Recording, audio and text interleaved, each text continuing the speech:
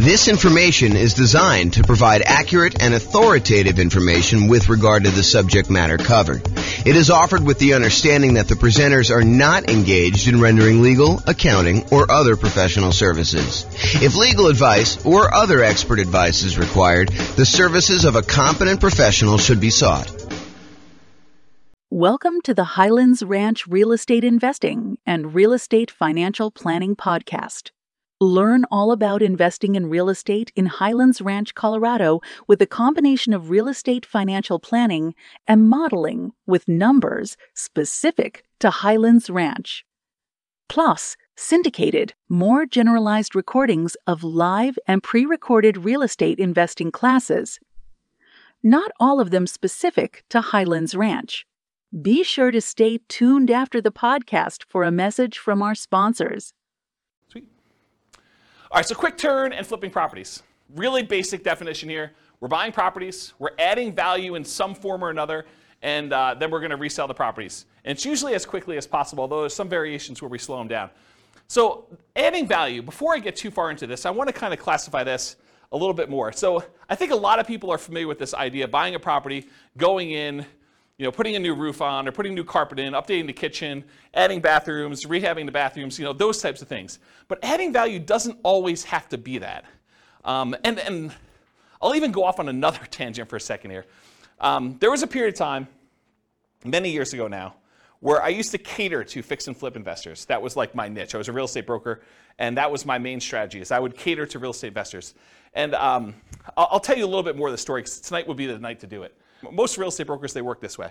They go and they kind of do marketing in order to find clients. The client comes in, they say, hey, listen, I'd like to buy a property that has this kind of characteristics. And then the real estate agent would go try to find those properties, go show them those properties, help them write a contract in that property, and then help shepherd them through being under contract to closing. I was like, fix and flip deals are much harder to find, especially in a hot market. They're a lot trickier to do, and I'm not going to work that way. What I would rather do is I would use skills in order to find properties that are hiding in plain sight and more unusual fix and flip opportunities, or more fix and flip opportunities, or doing marketing in order to find off-market fix and flip opportunities for clients. And so instead of a real estate agent who would go and say, okay, you're going to hire me, we're going to have a buyer's agent agreement, and then I'm going to go help you do this, I said, that's not how I'm going to work, because those guys get paid when they close on a deal. What I said to them is, look, what you're going to do is you're going to write me a check up front. You're going to pay me a retainer. And from the retainer, I'm going to charge you hourly for the work that I do in order to find you fix and flip deals.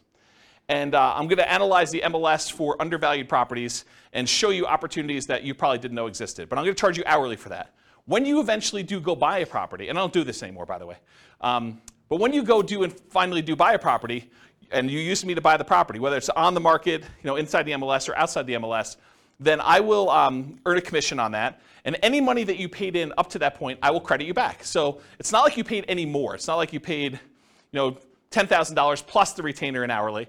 You basically paid the same fee, except because a lot of people say they want to do fix and flips and then they don't close, or there's a lot of work involved in doing fix and flips up front, that sometimes you get to the point where they're like, sorry, I wasted your time, but I'm no longer interested, things have changed, or whatever they're doing. I was like, I'm not doing it that way. So I would actually help people do this, and I'd find those strategies that way. And one of the reasons I tell you this is, one of the secret things that I found with properties is a lot of people they look for very distressed properties that need a lot of work, that are smoke damage or water damage, or they got mold, or they got asbestos, or they had meth in them, or something like that. There were some other ones that were hiding in plain sight.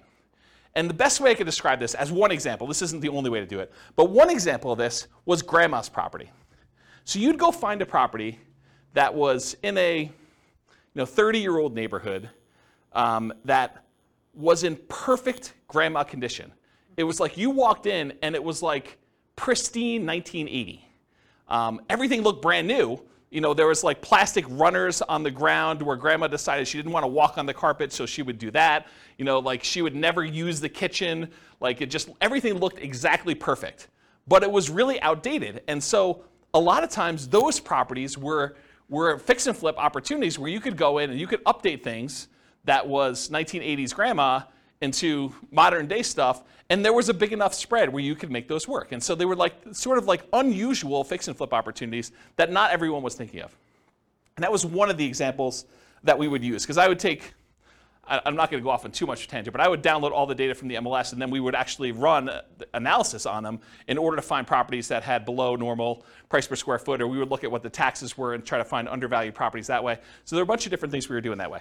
So I guess what I'm trying to say is adding value isn't always what you immediately think of when you think of fix and flip. It could be these more unusual grandma type properties as one example, or it could be a liquidity issue, where someone needs to sell very quickly and they're willing to sell at a big enough discount, but you could almost put it on the market as is and sell it for a higher price. And the only reason that they were willing to sell it for you wasn't that there was anything wrong with the property. You didn't need to add value and you didn't need to go in and fix stuff up. It was you were adding value by adding liquidity to the marketplace.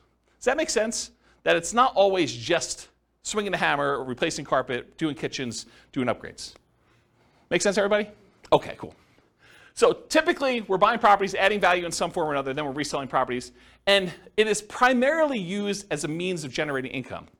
You know, we'll have a slide here in a second where we talk about real estate investing versus real estate entrepreneurship, and this is a real estate entrepreneurship type activity. You're in the business related to real estate.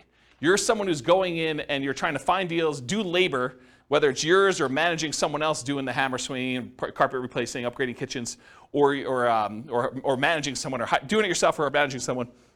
And so you're in the business. It's an entrepreneurship activity. So it's a job. You're getting paid to do this labor. So realize if this is like the class that you want to do, this is the strategy you want to do, that you are really looking at a job. This is not like a passive wealth building strategy like a lot of the other ones we've taught so far, like buy and hold, or nomad, or house hacking, or things of that nature. Make sense, everybody? Okay, cool. I run a really informal class. If you got questions, go ahead and interrupt. I probably will ask you to use the microphone, and Rachel has volunteered to be the microphone runner tonight. She told me earlier that she said, I would love to do that job. So, yeah, because you're going to ask a lot of questions anyway. All right, so exceptions. So I'm going to go over what I think is a generalized way of doing fix flip, kind of quick turning properties. But there's all these weird exceptions, and there's no way I could cover every single one of them. So, you know, if you come to me and you say, but what about this, James? Yeah, I'm sure there's some exceptions to that, and feel free to bring them up if you want to. But this is not the only way to think about it, but I've tried to think about it from a pretty comprehensive way, and I've tried to do it in a more most common sort of way rather than these really obscure cases, okay? And also, beware, just because you think that you don't think there's a chance that X can happen doesn't mean that it won't happen. So this is designed to be like a starting point discussion to help you make better investing decisions on your own with additional knowledge, but make sure you do your own research. Do not rely on me solely as your kind of like business person who taught you how to do this. All right. Quick turn and flipping variations. So I listed out what I consider to be the 4 major quick turning, flipping kind of like strategies, variations on this strategy. So there's the most traditional one. That's buying a property, adding value, and reselling as quickly as possible. You know, a lot of times you'll go in, you'll get a hard money loan, you'll do rehab on the property, you'll upgrade the kitchen, replace flooring, and then you'll immediately put it up to sell with the intention of making a profit from doing all that. But then there's 3 other ones as well. So I classify another one as live-in flips. And live-in flips for me is when you buy a property as an owner-occupant, you move into the property, and you get owner-occupant financing in most cases. So a lot of times you're buying like a property with 5% down, or 3.5% down FHA loan, or 3.5% down FHA 203K loan, which is like the rehab version of the FHA loan that allows you to finance the purchase and also the repairs. Or the conventional version of that, there's a conventional 5% down rehab loan as well. Or you do like a USDA nothing down loan, or a VA loan with nothing down, and you buy a property with the intention of, over the next year or so, doing your fix-up on the property with the intention of, after a year, selling it. That's what a live-in flip is to me. You move in the property, do the fix-up while you live in the property, often you're doing work in your spare time. This is like a second job. That's really what it is. You know, after you get done with your regular job, you come home and you start fixing up the property. There's a variation on this, and I call it the 2-year tax advantage live-in flips, or slow flips. So the first live-in flip is like you're doing it at a reasonable time. You know, technically when you get the loan for an owner-occupant, you agree to live in the property for a year. So it's going to be hard for you to do it faster than a year. And there's an incentive, a tax incentive for you to wait a year. And that if you wait more than a year, you have long-term capital gains on any gain you had on the property. So it's a 15% tax rate usually, unless you're in some weird tax situation, but usually a 15% tax rate for after a year's point for doing the gain on that.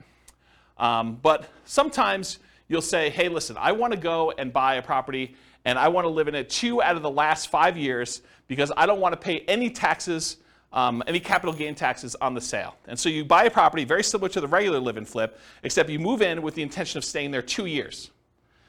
And the reason you do that is instead of having to pay that 15% capital gains tax rate after you've lived there for a year, you decide if you wait another year, then I can do it and not pay any tax on the gain at all. Okay, so that's one of the reasons why you do that. And then the final one, it's a variation on the regular flip. So the traditional flip, you're buying a property, usually getting hard money loan or paying cash or something like that, and then you're doing the fix up and then you're reselling it. With the partnership flip, you're going to partner with the seller. So instead of you going and getting hard money loan or some other type of financing, you go to the seller and say, look, Mr. Seller, your house needs some updating and I can get you more than what you would net if you partnered with me and do this. And I will go in here and I will pay for out of my own pocket to have contractors come in and do all the work on the property. And then when we sell it, you'll pay back all the money we paid for the upgrades, we'll pay off your loan and we'll split the profit. And I think we could do better than that. And so the idea behind a partnership flip is instead of you buying the property from the seller, doing the work and selling it, you partner with the seller, you do the work, and then you both sell it and you split the profit in some form or another. So that's what a partnership flip is. Okay? Any questions on the 4 strategies? You guys knew about all those? You got the microphone? On.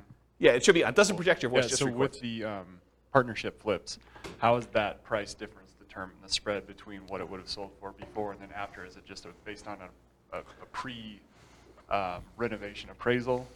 Or how is that price determined? It's completely negotiated between you and the seller. Okay. So you can structure these any way you want. It's whatever you can get a seller to agree with, right?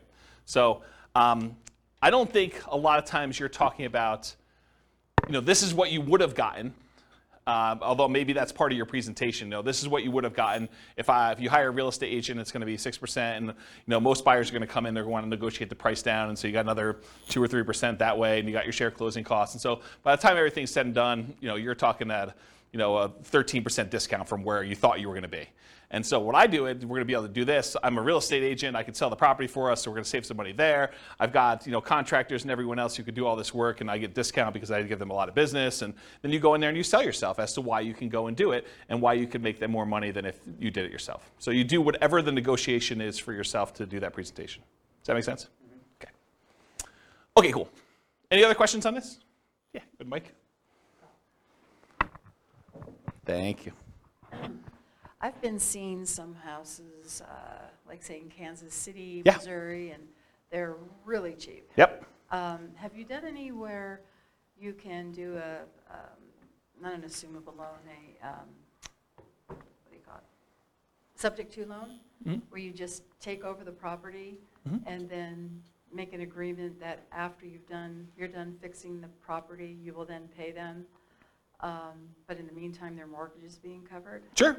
Yeah, you can structure it that way. That's just a variation on the partnership flip, right? You're going to go in there and you're going to say, look, it's not even subject to. I mean, you honestly could do it where you just say, look, I'll pay the amount that your mortgage is. If you want to do this, it doesn't have to be done this way. But you could say, I'll pay the amount that your mortgage is. I'll rent the property from you while we're doing the rehab, or we're partnering on this, and so I'll just cover the holding costs for that. But I don't think you have to, unless it's a person who's in a distressed situation and they would otherwise lose the property. So you don't have to offer that, but it's a way you could do it. It's another tool in the tool Well, it's chest. just less coming down, less money you have to put up front, because you could put that into the rehab, right? I don't think so. I think that if you have the seller pay for the holding costs while you're holding the property, I think that's actually better than you coming up making the monthly payments. Say that again? Yeah, so the seller still owns the property in the partnership flip version, and so they're making the payment. So I think you coming out and volunteering to make the payment, I think that's actually worse for you. Make sense? Yeah. Yeah. All right, any other questions on this? Do you have a question, or are you just holding the mic? Okay. I thought you were grabbing for it like you were going to ask questions. Okay, cool. All right, so is this quick turning flip model, is it more real estate investing where you're taking money, you're investing in something, doing very little work, and expecting to get a return on your investment? Or is this real estate entrepreneurship where you're putting in manual labor with the expectation of making a profit on your labor? What do you think? Is quick flipping, quick turning properties, flipping properties, is that more investing or is that more labor? Labor, absolutely, right? So this is one of the obvious ones where before some of the other ones were like, you're doing a little bit of work, but you're putting money in the deal. This one I think is very clearly on the side of real estate entrepreneurship.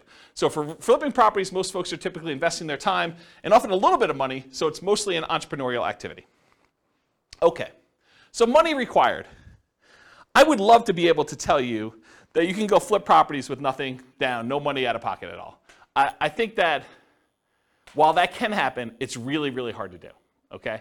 So in most cases, though, here's what you're gonna need to do. First of all, you're gonna need to do some type of marketing to find or acquire the deal. So marketing to find or acquire the deal, it's especially true if you're wanting to do these partnership flips, where you gotta go find a seller before they've listed their property in the MLS, before they've listed it for sale by owner in a lot of cases, although I guess you could find some of those as well. But really you're trying to find somebody who is way upstream of listing their property so that you can do that. And you usually do that through marketing. So a lot of times that marketing is paid. So you'll need some money for marketing in order to do that, especially with partnership flips. And it is true somewhat to deeply distressed properties that need rehab, although you can find those in the MLS as well. But most of the time for marketing, you're gonna be doing these kind of like partnership ones. You'll also need money for down payment and closing costs. So when you acquire property, you're probably going to have some closing costs. Could you go find like a hard money lender who's willing to loan you 100% of the purchase price, and they'll roll your closing costs in, and they'll roll your upfront points in, and they'll have no monthly payment due on the property while you're doing it? Yes, you can if you can get a good enough deal where you're doing that, but I think that would very limit the deals that you could do. You'd have to really only do the creme of the creme, the kind of like top deals where you can get the biggest discount and where you can make that work. And I think if you want to do more deals, you want to do more deal flow, you'll probably need some money for some type of down payments. So in some cases, you might be able to do it with no down payment. For example, you bring in a money partner, or you do a partnership flip, or you find an exceptional deal and using a hard money lender, it doesn't require down payment. So those are like the dream cases if you're trying to do this with no money.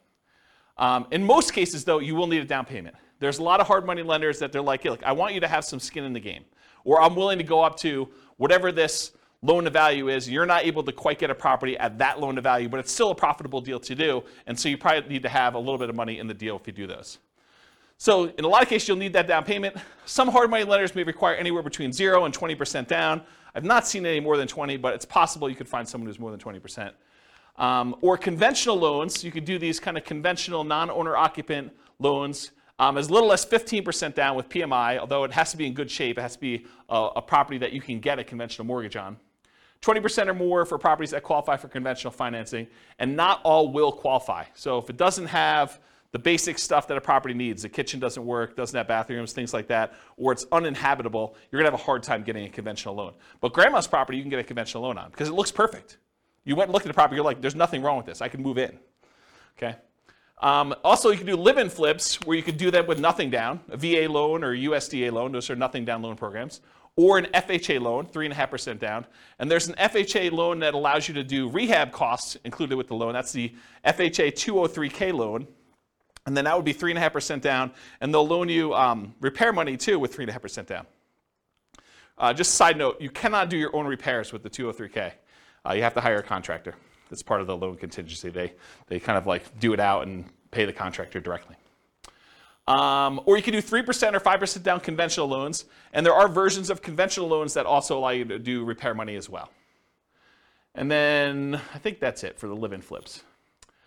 Some flippers may opt to use their own cash or cash-like equivalent. And what I mean by cash-like equivalent is you own a property free and clear, or you have a HELOC on another property. You could go access your own money and use it like it was cash, even though you're just borrowing from yourself. Okay? So some flippers may opt to use their own cash or cash-like equivalent instead of paying hard money lenders to improve profitability.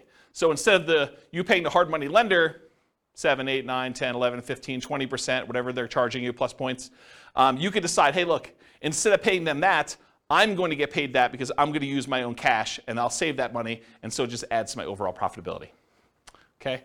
So for down payment, that's kind of like all the different stuff related to that. In addition to money to acquire the deal, down payment and closing costs, you also need repair or rehab money. So, some hard money lenders may loan you rehab money, especially if you buy it at a big enough discount. But in most cases, you're going to be really close. You're going to need to come out of pocket for a lot of that rehab money. Now, some people will opt to use some type of credit card, HELOC, or something like that, or they'll go buy from Home Depot on a Home Depot credit card, and they'll do their own labor. So they're trying to get creative in order to minimize the amount of money they have out of pocket. But for the most part, you're going to need to come up with some type of rehab, repair money to do that. Holding costs. So a lot of times, even if you do a hard money lender, they're going to want you to make payments. A lot of times it's interest-only payments on the loan. Some of them will do like, we won't do payments for the first 6 months. It's already rolled into the cost of the loan, or maybe they'll add it to the loan balance. Well, they won't require you to make monthly payments on it. But not all hard money lenders are like that. And so you'll have some holding costs on the loan while doing the rehab. And once you've done the rehab, marketing the property for sale. So you may have 3-month rehab period, or 4-month rehab, or 6-month rehab. And then after that, you have 2 or 3 or 4 months in order to market the property and then wait for it to close before you can get paid. So you might have 3, 4, 5, 6 months of holding costs between rehab period and marketing period in order to do that. Does that make sense, everybody? Okay. And then marketing or staging costs to sell, or hiring a real estate professional who could do that for you. So you don't have to be the one to do the marketing costs of, get it in MLS and put up the signs and do yard signs and get it out and distribute flyers and print up flyers and floor plans and photos and all that other stuff, or staging of the property. You can hire a real estate professional to do that, but realize that's a cost that's usually coming out of the sale if you're not doing it yourself. And then finally, I guess it is finally, reserves. So you should not be doing flipping properties without reserves. I don't know how many clients, like top-notch professional flippers, that they get into a property thinking the rehab's going to be $20,000, $30,000, $50,000, and ultimately find out that it's 2 times that. They thought that they knew what they were getting into. They get in the house and they find out a whole bunch of things that they didn't know about, and they're unwilling to sell a product that they know has problems and that they didn't fix. And so you need to have reserves to take care of those things. And you probably need to have reserves if this thing takes a lot longer than you thought it was going to take. You buy in a property and you thought rehab was going to be 3 months, and that you were going to be out in 3 months, and it's not under contract by 3 months, and so you got to hold it for 6 months or whatever it is. So you need to have reserves, just like you do with any other strategy. But I think a lot of people do not think about reserves when they think about money required to do these. So in an ideal world, can you do this with $0? Maybe.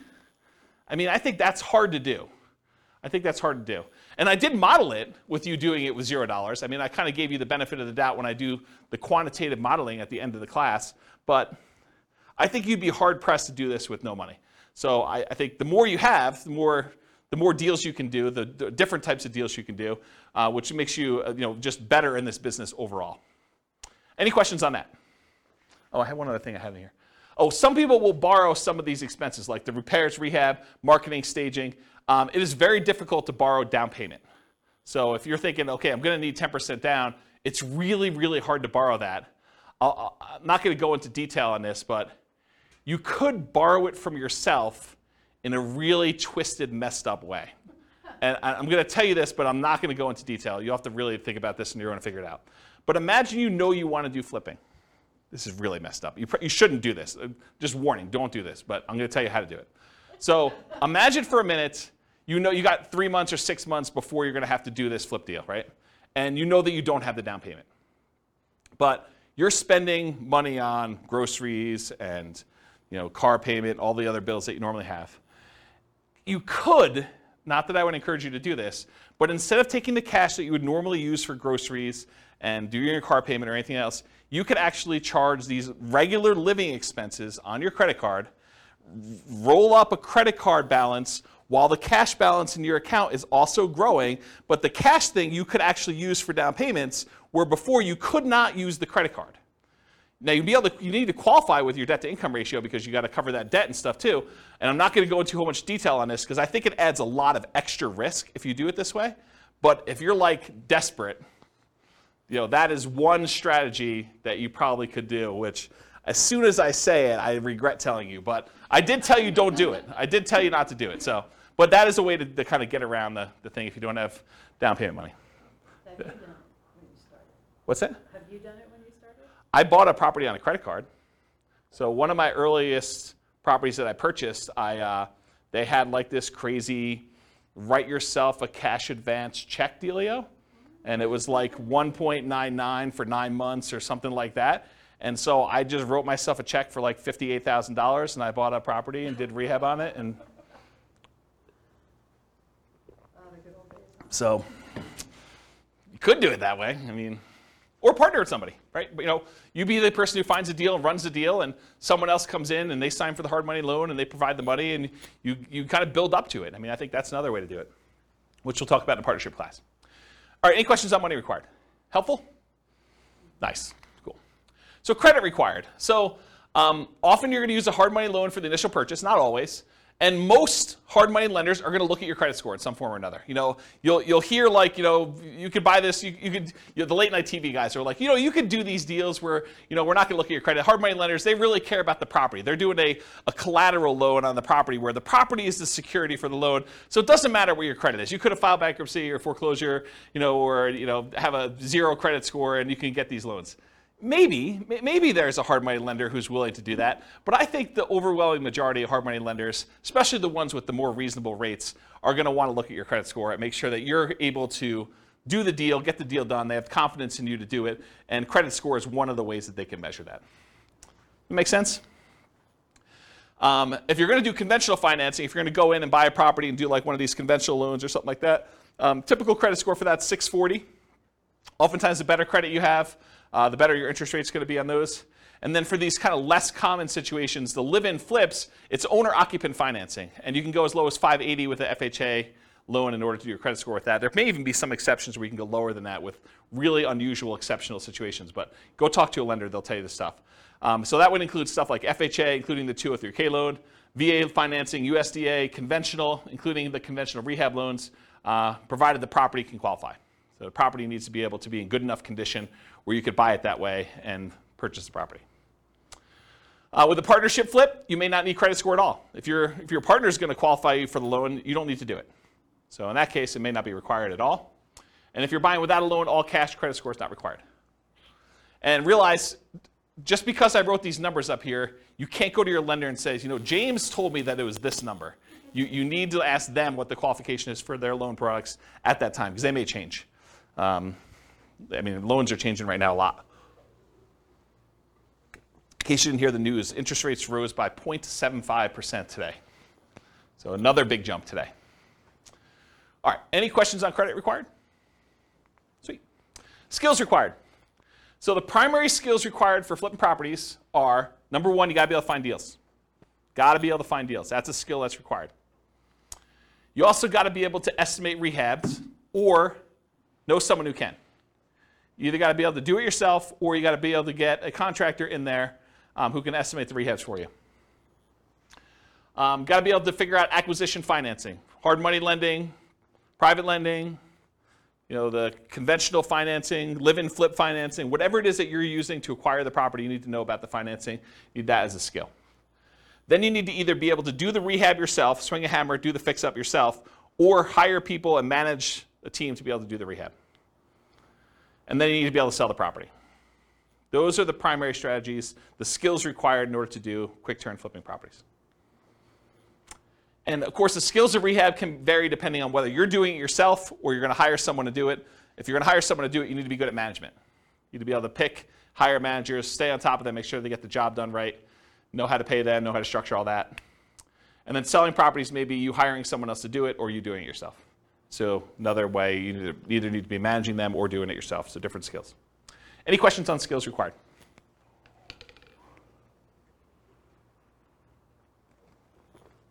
All right, stability. So flipping properties is very actively stable. I finally looked up the guy's name, for those that came to other classes and you're like, James, you should know his name. Shane Parrish from Farnham Street came out with a blog post where he talked about this concept of something being actively stable or passively stable. And I went and I re-looked at the blog post just so I could do it. And the example he used was a boat. If you have a boat and you don't do anything, the boat is just kind of like naturally stable. Just sits there, floats, bounces around a little bit. But if you're not actively doing something, it's not like you're going to drown. But a jet fighter is something that is actively stable, where if you're not actually actively using the controls, you're going to die. So real estate investing, when I kind of thought about this, I was like, oh, this kind of applies to real estate investing in a weird way. I think real estate investing overall is actively stable in general. If you don't do anything with your property, eventually you'll lose your property if you don't pay taxes on it. But there's variations. There's like a spectrum inside real estate investing. For example, if you go get a interest-only loan that has a balloon at the end, if you don't do something about the balloon at the end, that's worse than if you have a 30-year amortizing loan that's going to pay itself off over 30 years. That is less actively stable than a interest-only loan with a balloon. So on the spectrum of, is this like a more active thing where you have to really pay attention to it, or if it's more passive, even though it's active because it's real estate in general, I think that flipping properties is more active. It is on the far end of you having to be actively engaged with the property almost daily until the job is done and the property is sold. Maybe a little bit less while the property is for sale, but definitely while you're rehabbing the property, you're managing that team. Unless you really have a good team in place and you could trust those guys. But for the most part, you're on top of that. That's definitely a significant job. Okay, any questions on stability? Cool. So scalability. Is flipping properties going to make you Elon Musk rich? Probably not, right? It's not super scalable. I mean, there's some advantages to it because you can get big chunks of money, but it's not like wealth building. And I got a really good slide. I think it's the second to last slide tonight, where I talk to you and I compare how much money you make buying a rental property versus how much money you make flipping properties. And it's an interesting comparison. I'll kind of show you that. But as far as scalability goes, flipping properties, it's often limited to deal flow. You got to find good enough deals where you can buy them at a discount, put in the value, and then resell them. So from that perspective, it's harder to scale. It usually slows down your acquisition speed. It can be done with relatively small amount of capital that can usually be reused after a deal. So you go in there, you put up some money, put up some rehab money. In most cases, you're getting all that money back, and so you could reuse it on the next deal that you do. So from that way, it is scalable, right? Because it's not like you need to dump 20% into a property and leave it there as you do with like buy and hold properties. So you could reuse the money and kind of keep cycling it in through. Since it requires a lot of manual labor, it's typically not considered a scaling wealth building strategy directly, but many people will use the profit from their fix and flip deals in order to acquire long-term wealth with rental properties or nomad or house hacking or whatever in parallel. So they'll go ahead and use money from their flips in order to fund down payments for doing other strategies. Does that make sense? Okay. Any questions on scalability? Cool. Risk exposure. So I think flipping properties has a medium risk rating. And for those that watched, so those that were here for other classes, you're like, James, does your risk rating ever change off medium? Turns out Burr was high last week. So you'll see that when you see the podcast episode. But so a lot of these are medium. And there are different reasons why this one's medium too, because flipping is different risks than I think that buy and hold, nomad, and house hacking had. And it shares. One of the reasons Burr had so much risk is it combines both the strategies. It's got all the risk of doing rehab in it, and then it's got all the risk of doing buy and hold because it's both strategies. And so that's one of the reasons why it's high. It's got twice as much. So for risk tonight though, for flipping properties, fix and flips, there's rehab risks. So you're going to do your rehab on a property, and a hurricane hits, doesn't hit your property, but the price of lumber triples. Well, that's an additional risk. Or your contractors get all pulled off to do another project, or you expected to do a rehab in the kitchen. Once you kind of pull the kitchen out, you realize there's mold, and now you got to do mold remediation in the property. Or you happen to test for meth because after you buy the property, you are talking to the neighbor like, I'm finally glad someone bought that meth house, and that those meth dealers are no longer here. And you're like, what? So I mean, there's stuff like that happens. So you have all the rehab risks, although that could happen with anything. Interest rate risk for your buyers while rehabbing. So imagine you bought a rehab property, and you were getting ready to put it on the market about 2 months ago, and interest rates just went through the roof then. So now it's much, much harder for you to sell your property because there's an interest rate risk for your buyers while you were doing your rehab. Price decline during rehab risk. So sometimes markets turn. There was a market was going a certain way, and then all of a sudden it shifted, and now it's much harder for you to sell, or the prices started to go down. And you're holding the property thinking, I can do better, and the market's kind of dropping out as you're holding on. And maybe you should have accepted that $5,000 discounted offer that you got the first day, because that was your best offer, because now the price is $20,000 below where you were. So there's stuff like that happens. And for longer flips, like 2-year slow flips, this is an extended, it might be called an additional price decline during ownership risk, because while you're holding the property for 2 years, it's possible the market changes or interest rates change or things like that, and prices drop pretty considerably during that period of time. And then, of course, your credit is at risk because if something happens and you're unable to make the payments on the loan, you're unable to sell the property, and you got to give the property back to the lender or something like that, then you could have a credit risk there. And then in addition to those risks, for partnership risks, if you're doing partnership flips, rather, your reputation is at risk, right? Because you're sort of doing something with someone else and they're expecting you to perform. And then you have all the generic partnership risks that you have there. Disagreements with your partner. He said this, you thought it was going to go one way, they sue you, there's like a disagreement over how to split the profits or what was said or who was supposed to do what. So you've got all those with additional partnership flip risks. Any questions on risk exposure? Cool. So profit speed. So how quickly are you getting profit, and what's the general size of partnerships? Like what's the profit margin you're doing there? So how quickly you make money. With partnerships, it's relatively quick. Usually you're buying a property, and once you sell it, 6 months later, 9 months later, a year later, sometimes a little bit faster than that, you're getting your profit out. And so while flipping properties, you could typically start seeing profit within 6 months, typically after rehab and sale. You may capture some natural appreciation. If you're holding the property and the market's going up like it's been going up the last year, 15% a year, whatever it's been going crazy up, you get to capture this sort of natural appreciation while you're holding the property and you're rehabbing. It's going to sell for more than you originally thought because the market's going up while you did this. And I will tell you, some flippers actually will factor that into their offer. They'll be like, look, the market's going really strong. I think it's going to continue going strong for the next 6 months. I know this particular seller is going to get offers from a whole bunch of other investor flippers, and I really want this deal because I got to get my guys busy or whatever it is. And so I'm willing to factor in some of that natural appreciation. I'm going to sell it. It's comping out right now at 400. I'm going to pretend it's going to comp out at 420 because I think it's going to go up 20K over the next 6 months that I hold it. So some of them are doing that. I don't know if that's prudent, but I will tell you that that's how some of them think, having worked with a lot of them. So you may capture some natural appreciation, inflation, likely to capture forced appreciation as well. Forced appreciation is the value you add when you do the work that you do to the property or your liquidity or whatever it is you're doing there. So that's like the forced appreciation part of it. So how much do you make?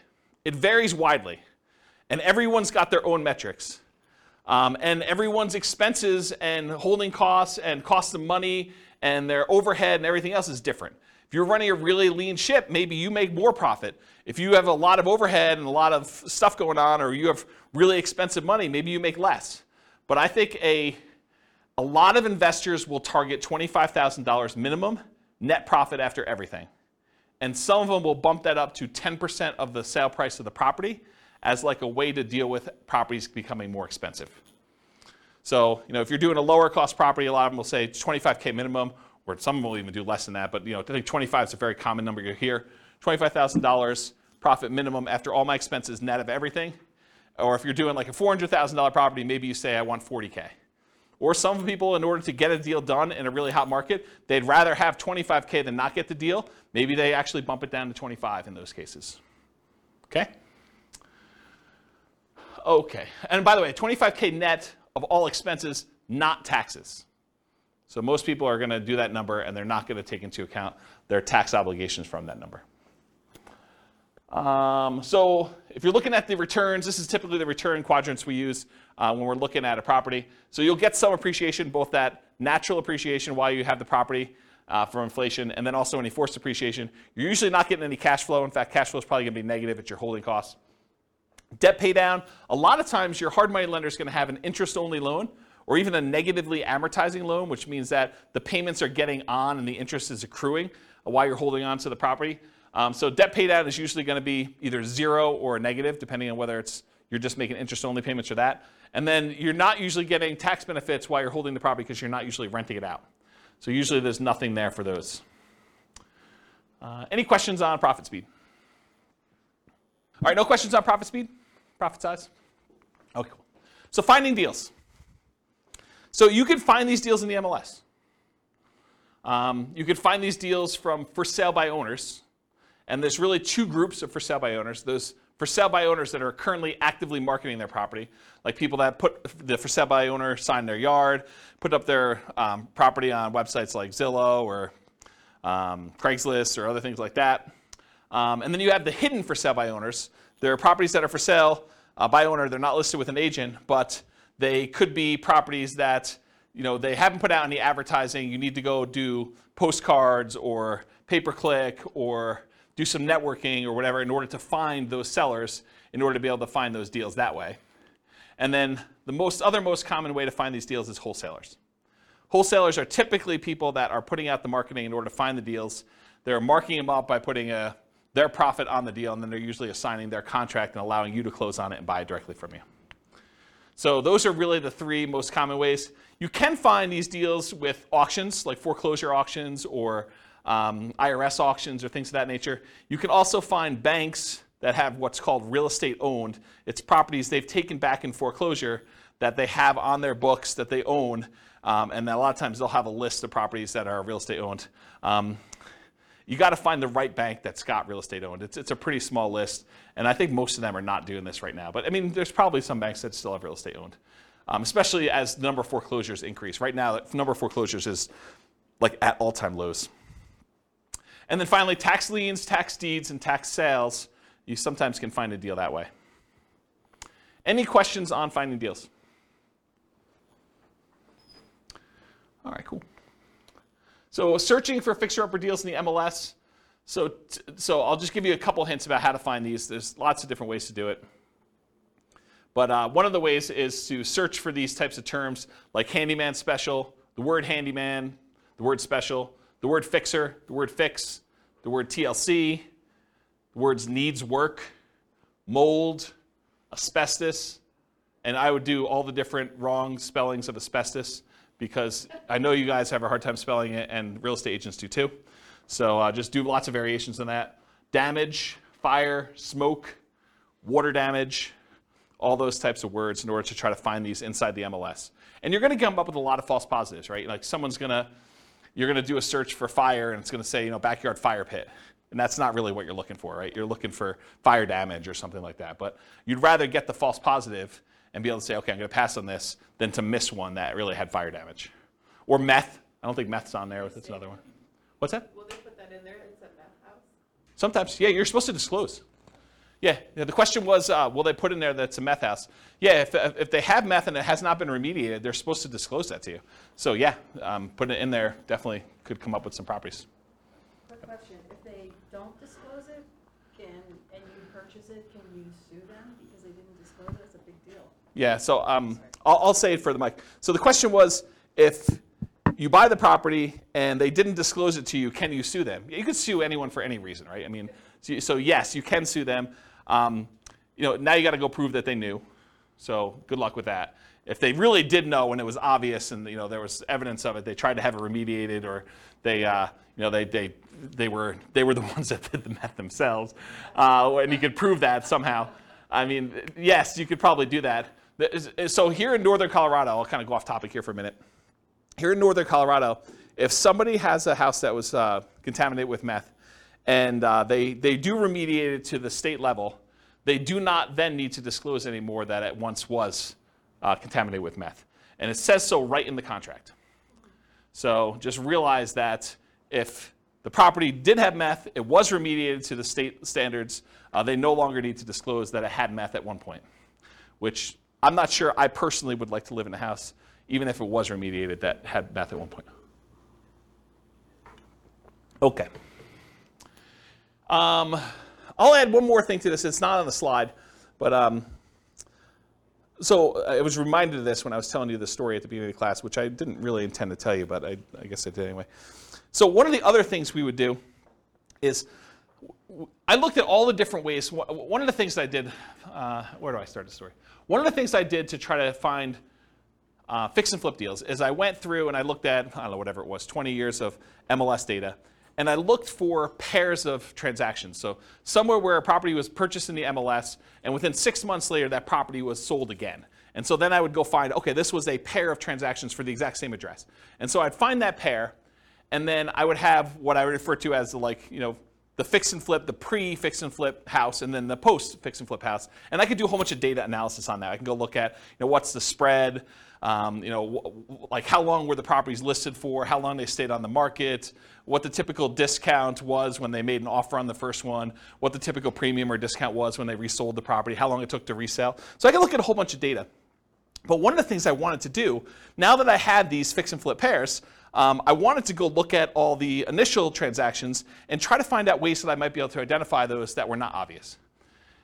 And one of the things that came out of this, it wasn't the only thing, but it was a pretty strongly correlated thing, and that was the ratio of the list price of the house, what they were trying to sell it for, and what the taxes were on the property. Because taxes are a proxy for value.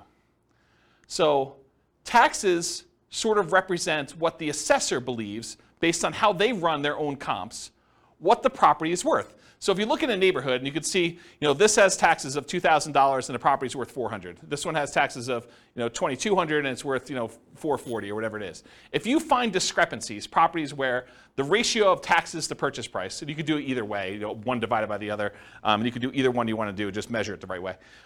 If you find ones that are outliers to that, that could be a first pass, even if it didn't have any of these special keywords in it, and it would otherwise seem like, without you going and running comps on every property, this is a really quick way to whittle down that list. And so you could export the list of properties in the MLS if your MLS allows you to do that, and then do a ratio, download the spreadsheet where they have taxes, property taxes, and then do the thing for list price, and then do some type of calculation, and then sort them by that, and then look at the top 5 or 10 or 20 or whatever properties there are, or just go through and order by those. And that was actually a relatively good way, having looked at data for a whole bunch of these pairs of fix and flip properties, for you to go identify properties that might possibly be undervalued in some way or another. Or you could also find properties where the taxes were abnormally low because there was some type of homestead exemption or senior exemption or something like that. And so you find some of those too. But some of those are also grandma's properties, right? Like the homestead exemption where it's been kept pristine for 30 years, that is another way to kind of identify grandma. So I'm not sure that's the worst way to look for. Any questions on that not intended to be covered topic? Sweet. You guys got a whole bunch of bonuses. So market conditions. Oh, wait, question. Oh, dumb question. Well, I don't know about those. I didn't say there were no dumb questions. I didn't say you could ask dumb questions. Go ahead. So I know I know how to look up property tax information on homes, but Sure. Can you look up if it's homestead or senior discount? Is that listed on? I don't know. I've never looked it up that way. Okay, because I was I sort them by the ratio of taxes, and that's how I'd look at them. Okay. And I wrote software to do it. I wasn't even doing it manually. No, I understand that. I was just like, can you actually figure out that's why it's lower or not? That was one of the things I was trying to. No, I don't. Maybe you can call that in the assessor and see what they say. Yeah, I don't know. I never looked that up. They don't have to pay that much. Yeah. Yeah. All right, cool. Any other questions? All right, so market conditions. So where does this strategy shine? Like, what's the best market to do fix and flips in? So it's got to be a market where you can buy properties that need work at a discount. Right? If you're thinking you could do it in our current market, well, our current market 6 months ago, that's really hard to do. It's hard to buy any property without paying a premium over asking price and find a property that needs work. Can you still do it? Probably. There's exceptions to every rule, as I said, but it's much harder to do that. If you want to do any type of volume or scale, it's tricky to do. There are other markets that are much easier to find distressed properties that you could do fix and flip with. The other warning I'll add about this is, sometimes the reason you can get very distressed properties at a big discount is because it'd be really, really hard to sell them, even if they were fixed up. So I think you want to find properties that you could both buy them at a discount and that you see ones that have been fixed up that are actually selling in that neighborhood and at a decent price. You got to look at the comps of what you could sell for in order to make sure you can determine those. All right, so ideal market conditions where you can buy properties that need work at a discount, value add opportunities in some form, and then markets with strong demand. You definitely need some demand in order to do it. It's not enough to buy it at a discount. You also need to be able to sell it in a reasonable time for a reasonable price. It is challenging in low buyer demand markets. It's also challenging in very high buyer demand markets where it's hard to get a discount on anything. Any questions on that? Very cool. Accessibility or availability of deals. These can be hard deals to find. Not as hard as BRRRR properties. BRRRR properties are harder to find than fix up. Why? Anyone know?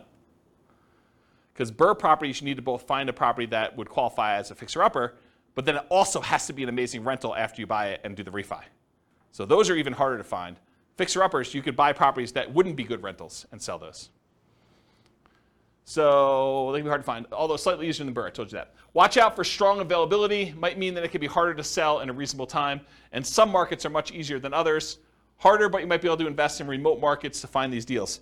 So you can do fix and flip remotely. It is harder to do. I've done some, and it requires different skills. You really need to have a good team in place on the other end to do it, or be willing to travel, or both. But you can do it. So if you're like, I can't do these in my market, first of all, I would test that assumption and see if it's just you and find out if other people are doing it. And then if other people are doing it, then you got to figure out how to change your strategy to do that. But if it's very, very difficult, there's hardly anyone doing it here in your market, then you should go perhaps, and you really want to do this strategy, which maybe you pick a different strategy altogether. But you could go do it in another market that this is a more reasonable strategy to do. Any questions on this? All right, cool. So we're using retirement accounts. Can you typically utilize flipping properties with self-directed retirement accounts? Yes, you can. It is harder to do because it limits the work you can typically do on it. It is easier if you almost have you and another flipper almost offer each other to do the loans for itself at some type of swap rate or something like that, where you loan them money for their flip deals and they loan you money for your flip deals from your IRAs. Might be an easier way to kind of do that. It may also change the type of financing that you use. So might be harder for you to do certain types of loans by doing it that way. And I think I covered all that. Any questions on financing? Yeah, I want to give Mike to take it back. Thank you.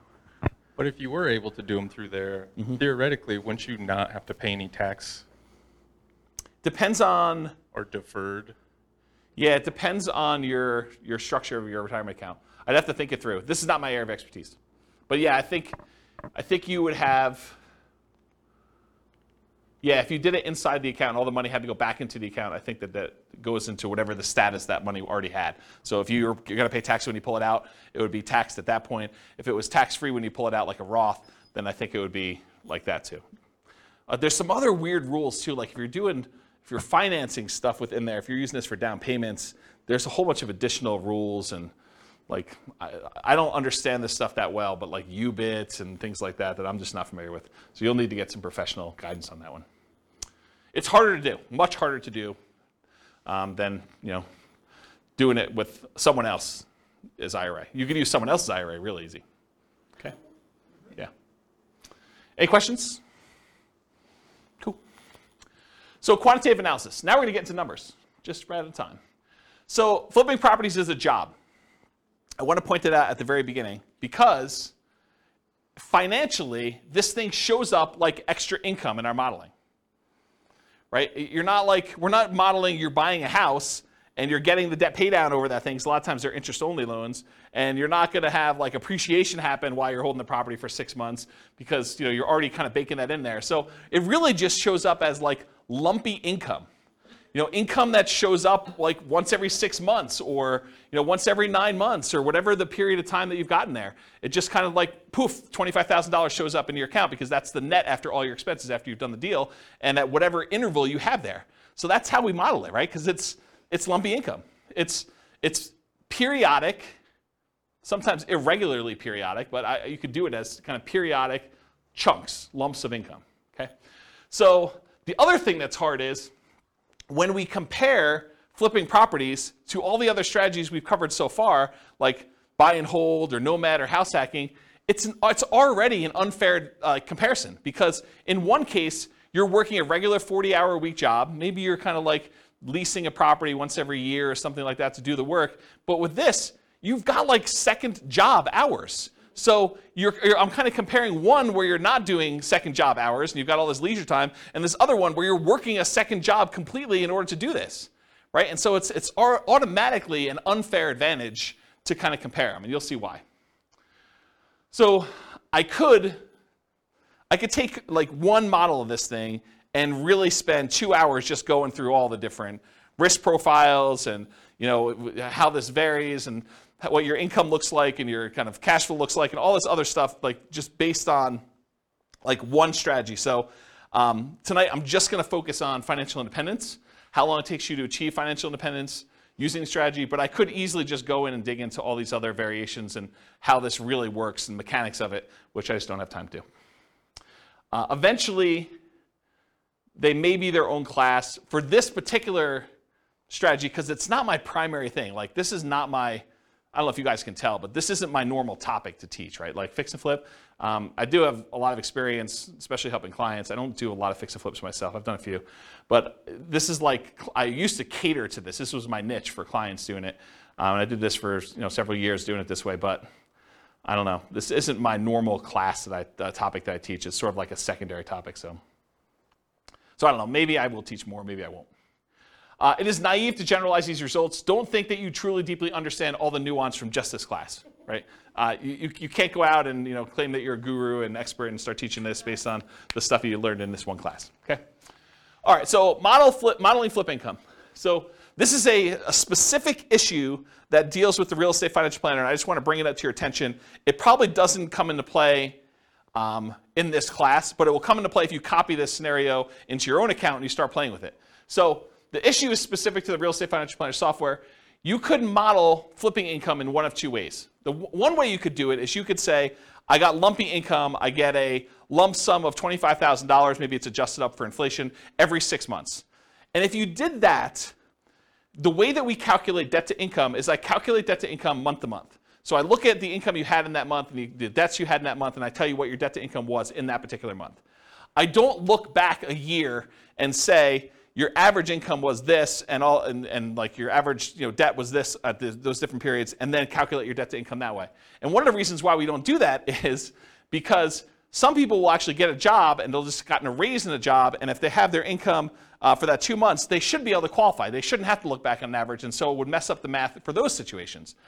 So you could either do this lumpy income, which means the month you got that extra $25,000, your debt to income looks amazing because you got $25,000 of extra income. It drops your debt to income way down, and so it could look like you qualified to buy houses really easily that month. If we decide and we don't do it that way, we say, okay, look, you're making $25,000 every 5 months, let's say. I could just say you're making an extra $5,000 a month.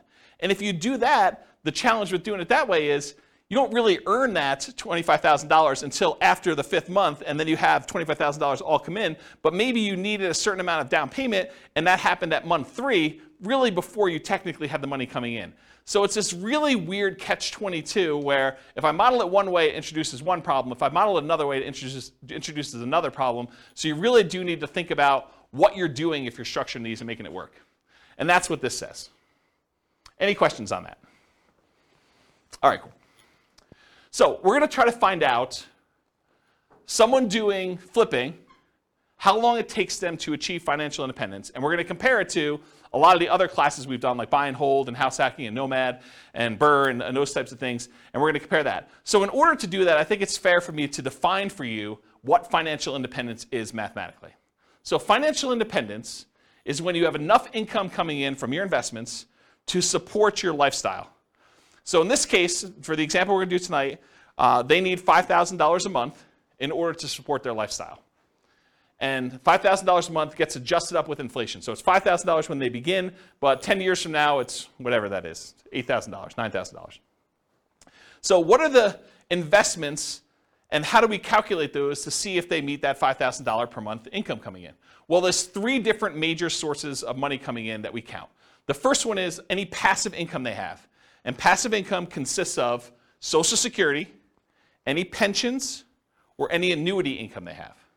So those are the 3 forms of passive income. In addition to that, besides passive income, the second thing is any cash flow they have from rentals. This is net of all their expenses. So it's you take the gross rents and any other income they have coming from the property, like maybe laundry service or something like that, and then you subtract out vacancy, property taxes, property insurance, maintenance, property management, mortgage payments. Did I miss any? Like all of the expenses on the property get subtracted out from it. The net that they have left over after all expenses is their positive cash flow, their net cash flow. And that counts toward their achieving financial independence. So that would count toward that $5,000 in this particular example. And then the third source is any money that they have invested in stocks or bonds or something like that, it does not include their equity in their property. Their equity in their property is something completely different. You don't count this in number 3. Equity kind of indirectly contributes to their cash flow. Because if you have a property that's free and clear, then the cash flow is a little bit better. But the third one is any money they have invested in stocks or bonds or anything like that times whatever their safe withdrawal rate is. And in this case, we're using 4%. But 4% of the amount they have invested in stocks, for example, divided by 12 because it's monthly, that would count toward their $5,000 a month income. So passive income from Social Security, pensions, annuities, any positive cash flow net of all expenses from rental properties. And then in addition to that, 4%, their safe withdrawal rate times whatever money they have invested in other assets, not real estate equity. Okay? So when all of those combined add up to be $5,000 a month adjusted for inflation, that is when we define that they have achieved financial independence. They're able to live off their passive income of some sort. Make sense? Their investment income. All right, cool. So if this person, which it's a couple, and I took out the assumptions because I got tired of covering them, but go listen to the previous podcast, and we talk about like all their situations, I believe. But basically, if this couple took their money, and I think they were saving $1,000 a month, and they invested it, they did no real estate at all, they invested in stocks, it would take them 40.17 years in order to achieve financial independence. Okay? If they did buy and hold properties, if they just bought a one owner occupant property, if they bought 10, 20% down payment rentals, it would take them 31 years almost. So if they just did stocks, it would take them 40 years. If they just bought 10, 20% down payment rentals, they saved up money. When they got a down payment, they bought that rental. They save up more money. When they get that one, they buy another rental, and eventually get to the point where they have 10. They end up being financially independent in just over 30 years, 31 years almost. If they bought 25% down payment rentals, they'll be able to do financially independent in 29 years. So they save a couple years by doing 25% down. If they do 15% down, it's the same as if they put 20% down, 30.83 years. If they bought one owner-occupant property, didn't buy any rentals, and they invested in stocks otherwise, it would take them 33 years to achieve financial independence. And there's a whole bunch of other ones that I'm not going to go through. That's all covered in the buy and hold class in detail, all of these and how they got the numbers, okay? But this shows you the relative size of how long it takes them to do it. Turns out the shortest one, in case you're wondering what the shortest line on here is, the shortest one is them buying 10, 25% down payment rentals and then doing short-term rentals with them, vacation rentals. That's the shortest one, and it takes just under 24 years for them to achieve financial independence using that strategy, okay? So this is all the buy and hold ones. Go watch the buy and hold class if you want more details on that. For the nomad stuff, this is where they buy a property as an owner-occupant, 5% down usually. They live there for a year, then they convert that one to a rental, and then they repeat that until they have whatever number we have on here, but usually 10 rentals. If they do 10 nomad properties, repeat that process 10 times, putting 5% down each time, they can retire, be financially independent in just under 27 years. And remember, the fastest one was 24 years or so for those short-term rentals, but most of these are well over 30 years. So the nomad one is much faster in general. So these are a lot faster. Then there's a whole bunch of variations like fixer-upper nomad, nomad by proxy, nomad to short-term rentals. Nomad with short-term rentals is 12.83 years. That's one of the fastest ones. And then there's a whole bunch of other ones with house hacking with nomad and these variations. So this is all in the nomad class if you want to go look at the details of that one. Here's house hacking for those that were in house hacking class. And it got so big that it was getting hard to see them on the screen, so I went horizontal instead. But it just shows you the same type of chart, the number of years it takes for them to achieve financial independence. If they buy one property with 5% down, and I think this is one roommate, it takes them 32.83 years. If they get additional roommates, like I think this is 4 roommates. If they have 4 roommates, it's 26 years to do that. And then here's some other ones where they're doing variations on the theme. This is covered in the house hacking class in detail. Any questions on this? Cool. So this is BRRRR. This is a class that you guys probably haven't seen yet because it's not posted to the podcast yet. But BRRRR, if you're able to pull all of your money out when you do BRRRR, it's under 12 years. This is buying 10 BRRRR properties. If you can leave 5% in the deal, if you're not able to pull all your money out, you have to leave 5% in there. It's almost 17 years. And if you are able to do BRRRR, but you have to leave 10% in the deal, then it's just under 22 years for you to do BRRRR. Okay? And then here is the summary of all those so far, not going into the fix and flips. So I'll leave this up here for a second. I know you guys have a hard time seeing it, but just visually looking at it, these are some nomad strategies. They're all pretty low. BRRRR is really low comparatively. The nomad with house hacking is really low. And then this is just more house hacking over here, and this is buy and hold. You could see relative sizes, though, that really the winners tend to be nomad, BRRRR, house hacking type stuff. Okay, all pretty good? Any questions on that? All right, let's talk about some flipping properties. So in my assumptions, which is wrong, I believe this is not correct. You did not have to come up with any money out of pocket. And the way I justified this in my own mind is, you either had the money, because in this case they're saving money in the stock market for a lot of stuff, and you use that temporarily because you're getting it back, or you were able to do enough work to find a good enough deal where you could do this with no money, or you partnered or something like that. So you didn't have to come up with money for down payment, holding costs, repair money, etc. So I think this is not the most conservative way to model this. This is the way I would say this. But I think it's fair. It's because you're getting the money back. It's not like you lose use of that money. I've also assumed you're earning $25,000 net after all expenses. Anyone have a problem with my $25,000 number? Anyone think that's ridiculously low or ridiculously high? Anybody? Okay. You guys using any different numbers? Do you guys do flips? You're using 25K for your number? More? After taxes, probably, yeah. Okay. Yeah, more, but, More. but then it gives us a buffer. Gives you a buffer. Yeah. And you a lot of times see 25. Yeah, okay.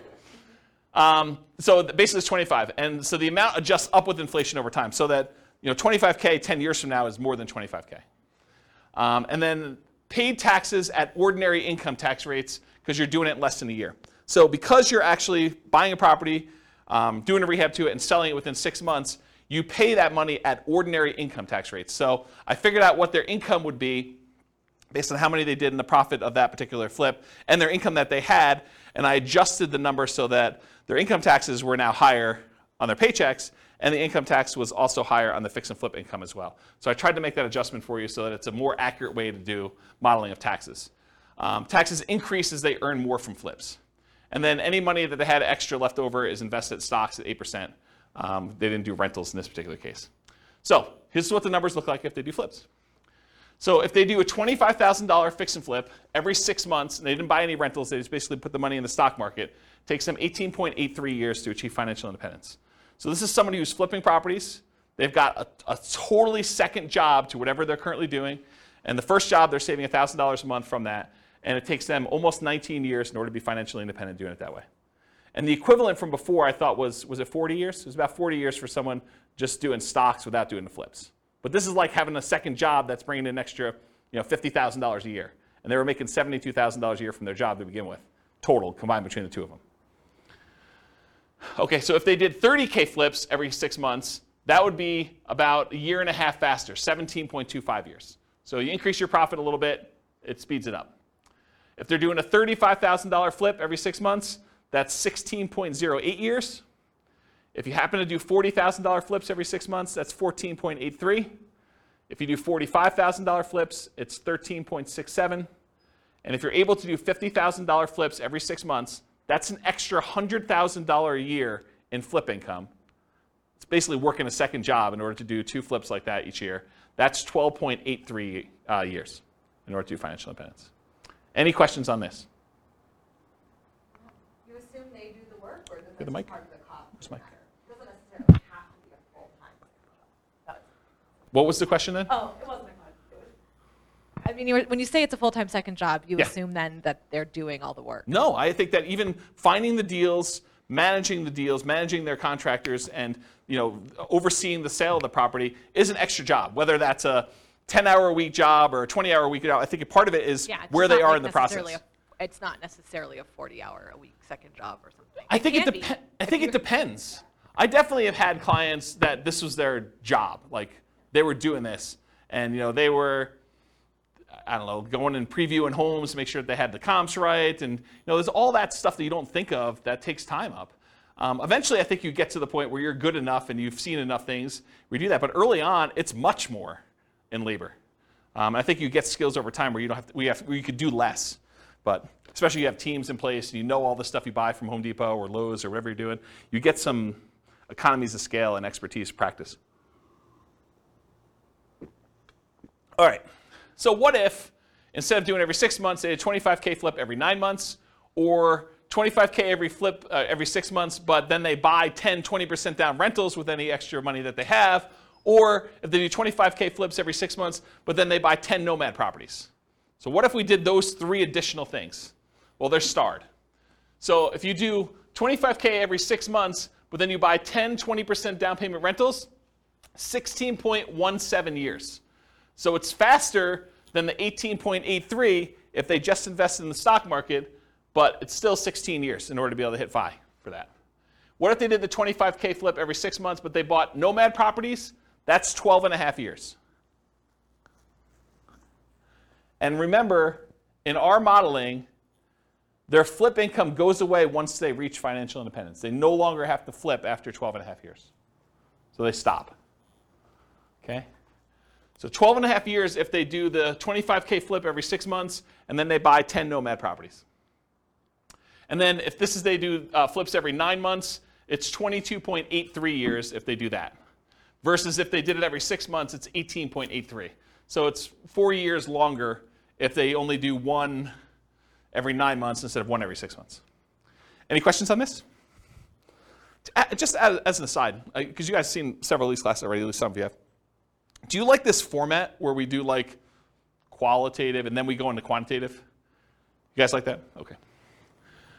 All right. Any other questions on this? Okay, cool. Let's talk about live-in flips.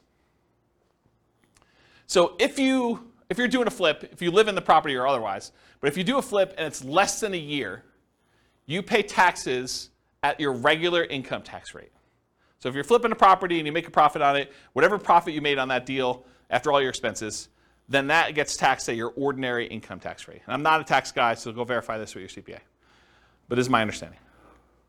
If you do the flip for a year, or if you live there for a year and you do the flip, then you're paying 15% capital gains, long-term capital gains tax rates. And there are some exceptions where if you have an income below a certain threshold, I think, maybe even there's one for above, I don't think so. But I know there's one where if you earn below a certain number, then I think your long-term capital gains rate is actually 0, if I'm not mistaken. But it's a really low income. But otherwise, if it's over a year, in most cases, it's going to be a 15% long-term capital gains rate tax rate. So you could save you a little bit of money on taxes if you wait over a year when you're doing your flips. Although I'm not sure that's incentive enough for you to do shorter ones, and I'll show you that here in a second.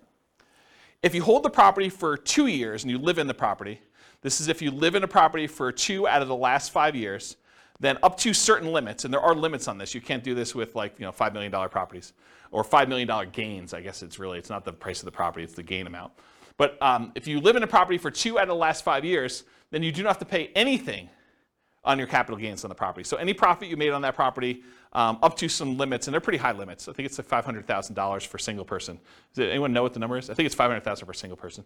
I think if you're married, it's even more than that. But that's the amount of gain you get for 2 out of the last 5 years. And then you don't pay any capital gains tax at all on that. So this kind of came up recently for me. I had a client who was, he was working for a builder. He was like the head super for a custom home builder.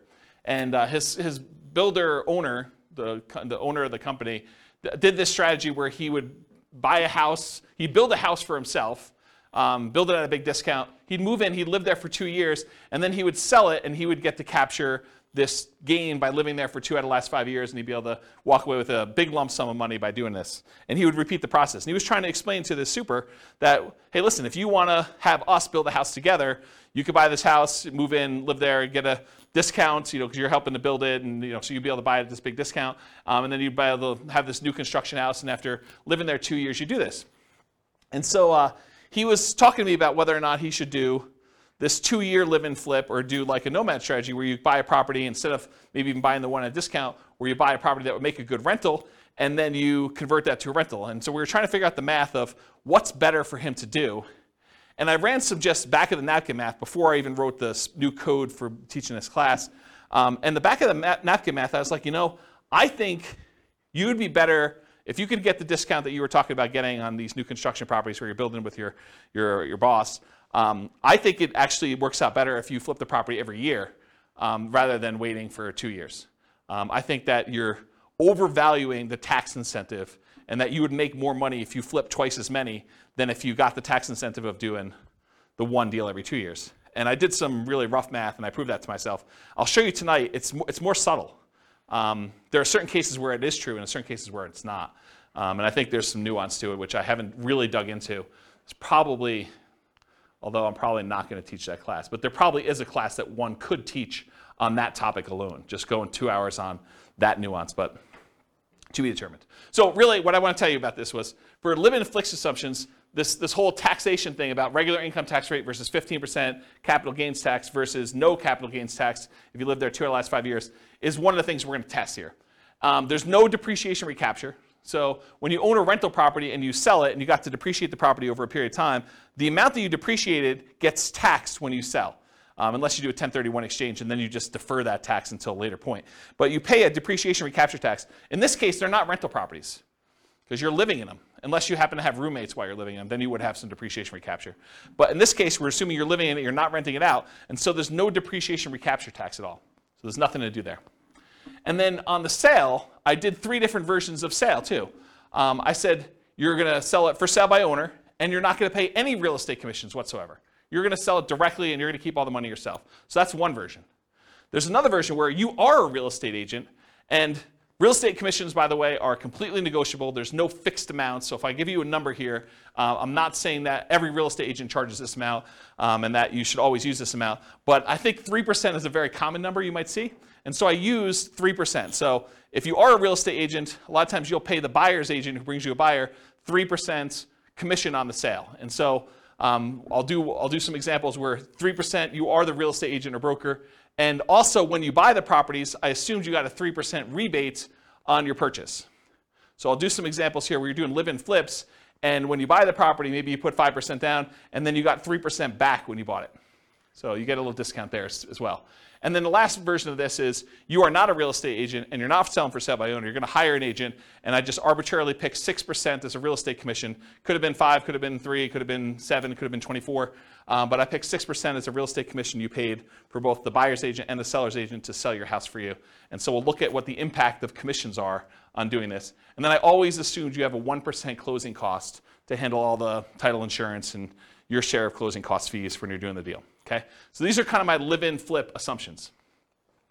And so here are the live-in flips. Okay, where am I now? So 1 year live-in flips. So every year you move into a property and you flip the property every year. It takes you 39 years in order to be able to achieve financial independence doing it that way. Oh, I should tell you, I think we're doing 10% discounts. So this is how I did it. I think this is how I did it. I think I assumed you were buying a property with a 15% discount, but you put 5% in repairs on the property, and so your net discount was 10. So if you bought a $400,000 property, you really are all in for $360. That's how I modeled it. Okay. So if you do the 1 year live-in flips, it's 39 years for you to achieve financial independence. If you do the 1 year live-in flips and you do for sale by owner, where you have no real estate commissions that you have to pay because you're doing it yourself, that's 26.67 years. So you save almost 13 years by not using the real estate agent on your sale.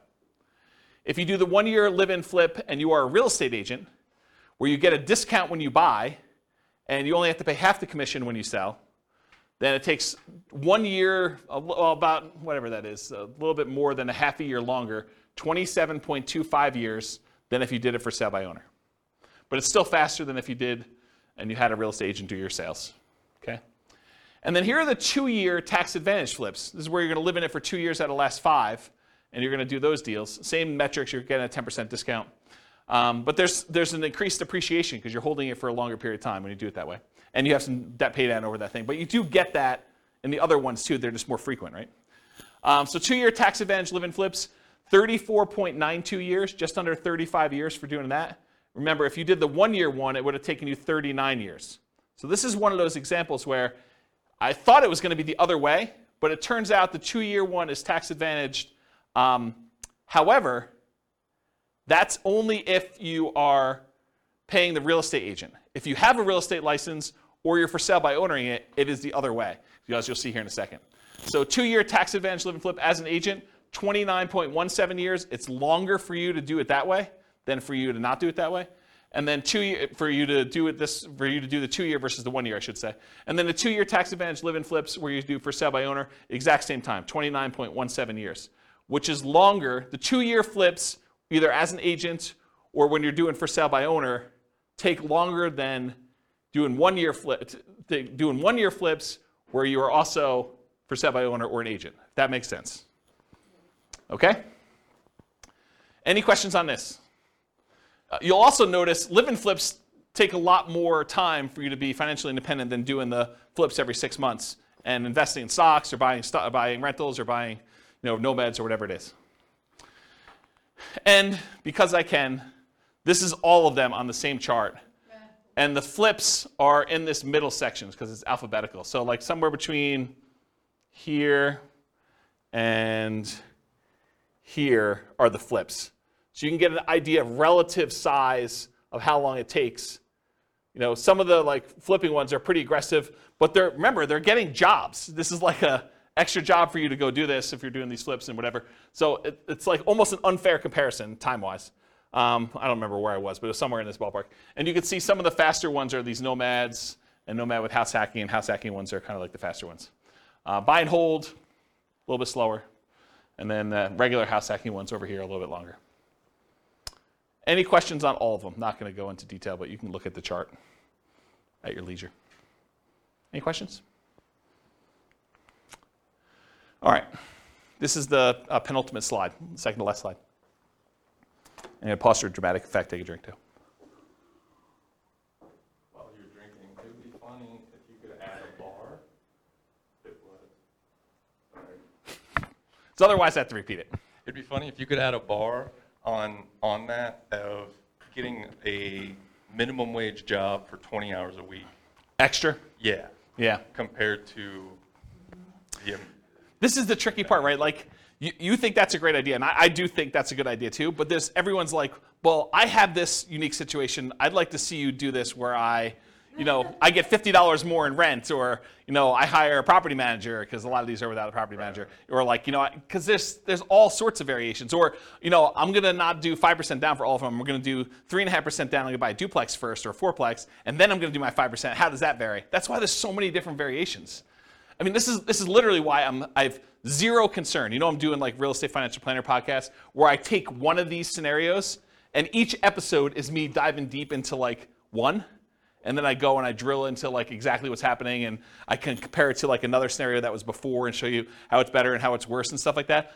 I have zero concern that I'm ever going to run out of these, right? Because I think I'm on like buy and hold, like 25% down.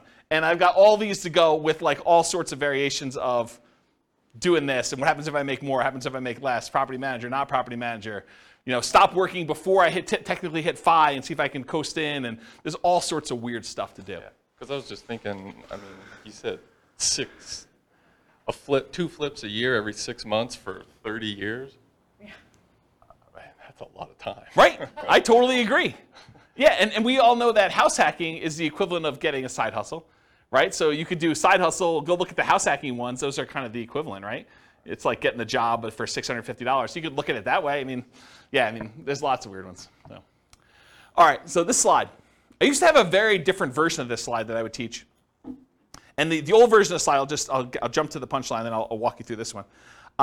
The old version of this slide was, for every rental property you have, it's the equivalent of you doing a flip every year. So for every rental property you own, it's the equivalent amount of money that you would make from doing a flip every year. And I'm going to walk you through what I mean by this. So I just randomly took the properties we were buying in all these other scenarios, and I jumped to year 10, just to show you what year 10 numbers look like. So in year 10, the amount of money you make from appreciation on the rental, using a 3% appreciation rate, was about $15K. The amount of money you made in cash flow on that property, I think this is 20% down. The amount of money you made in cash flow on that property was $6,720. The amount you made from paying down on the loan was about $6,000, a little less than $6,000. And the amount you made in cash flow from your tax benefits, cash flow from depreciation, was about $2,600 and change. Okay? Add all those up together, it's about $30,000 in that 1 year from appreciation, cash flow, debt pay down, and the tax benefits of owning that rental property. Squint really hard, it's about 30 grand. If you do a 25K flip, About 10 years in the future, they're worth about $33,000 in change as your flip amount. So for every rental you own, it's very close to the amount you make in a flip over time. You make a little bit less earlier on, you make a lot more later on. But if you look at the chart, if you did like a chart of what your flip would be, going through all these ones, and then you did a chart showing you what your profit, overall profit from these 4 areas for doing a rental property, they're very similar. Okay? And that's every year. This is every year. This is the appreciation in this 1 year. You know, do a $4,000, $400,000 property at 3%. It's like 12 grand, right? So yeah. And then cash flow, I mean, it's what it is. It's like $500 a month. So yeah. Interesting, right? And is there more work doing a flip or doing a rental? One of them kind of becomes, especially if you have a property manager, one becomes very passive and it just kind of like propels itself.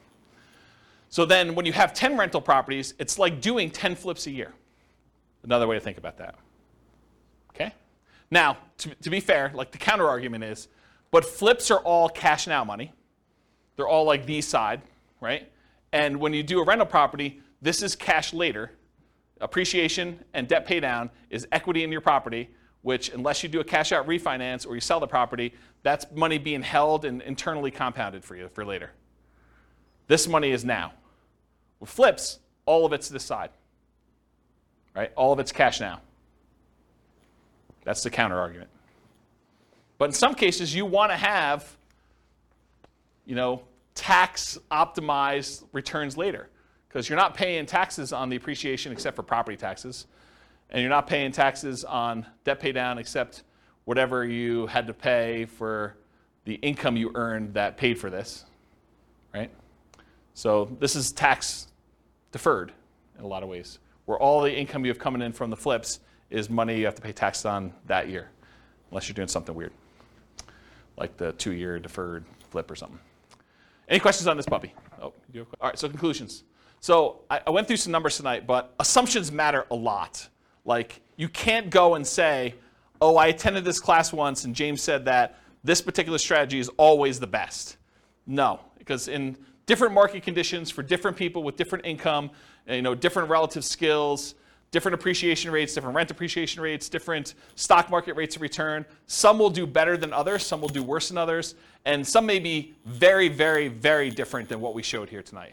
So you can't just say automatically, this is the best. I think what you have to do is you either need to do the math yourself, or you need to put your own stuff into the Real Estate Financial Planner and model it out, and then change your strategy and do a variation strategy, and then compare the two. I'll also add one other thing. We really only looked at one measurement. We looked at how long it takes to achieve financial independence, when in fact, there's a lot of things to look at, right? There's the risk profile. You know, doing one strategy gives you a lot more risk. Like doing something where you only invest in the stock market gives you all that stock market risk, whether that's good or bad. You know, doing ones where you're buying 5% down rentals gives you a lot more leverage risk of the real estate. You know, that price resiliency or the equity resiliency and rent resiliency stuff that we kind of talked about at the beginning, where, you know, rents decline, that's potentially problematic. 80 flips. So you have all that flip risk, right? And with BRRRR, you have the flip of, you have all the additional BRRRR risk in there too. So like all these strategies have different risk profiles. And so one may be faster, but it may also be a lot more riskier, where if you ran a Monte Carlo simulation where you had all these variables for price appreciation, rent appreciation, stock market rate of return being variable, mortgage interest rates being able to go up or down on you, inflation rate becoming variable, like all those things becoming variable, you may find one has a much wider range of values where, yeah, maybe you can retire really, really early if things go your way, or maybe it's like forever where you don't actually make it with this particular strategy, where another strategy might have a really narrow band where you're almost certainly going to take longer to get to financial independence, but you're definitely going to be financially independent within a 6-year period. And so you might see that if you run your numbers and have certain things happening. You can go to realestatefinancialplanner.com/model, pick your city, and over time, it's not all done at this point, but over time I will be adding all of these strategies in so that we use the numbers for that city, and you could just copy any of the scenarios into your own account and just start from there with numbers that are very similar to whatever city you're in to be able to do that. Okay. That is the end. If you guys have any questions for we're done. Is that helpful? Different than other fix and flip class you've attended, where they kind of talk about rehabbing and estimating repairs and finding deals and stuff, a little bit different? Good stuff? Yes, good stuff. You guys are really quiet. Wow. Okay. All right, well, if you don't have any more questions, I'm going to end. I will stick around, but I will see you all soon. Thank you all for coming. Bye-bye for now. With home prices up, mortgage interest rates up, and rents up but not quite enough to counteract the higher prices and interest rates, cash flow on rental properties in Highlands Ranch is harder than ever. Book a call with the Real Estate Financial Planner to apply our proprietary 88 strategies to improve cash flow on your rentals. See the show notes for a link to schedule your call and improve your cash flow today. If you're a real estate agent, lender, or professional in Highlands Ranch that wants to help our real estate investor listeners, consider reaching out to learn about collaboration opportunities with this podcast. We'd love to add more value to our listeners by having you assist our investors buy, sell, and finance their real estate investments. See the show notes to schedule a call to discuss collaboration opportunities.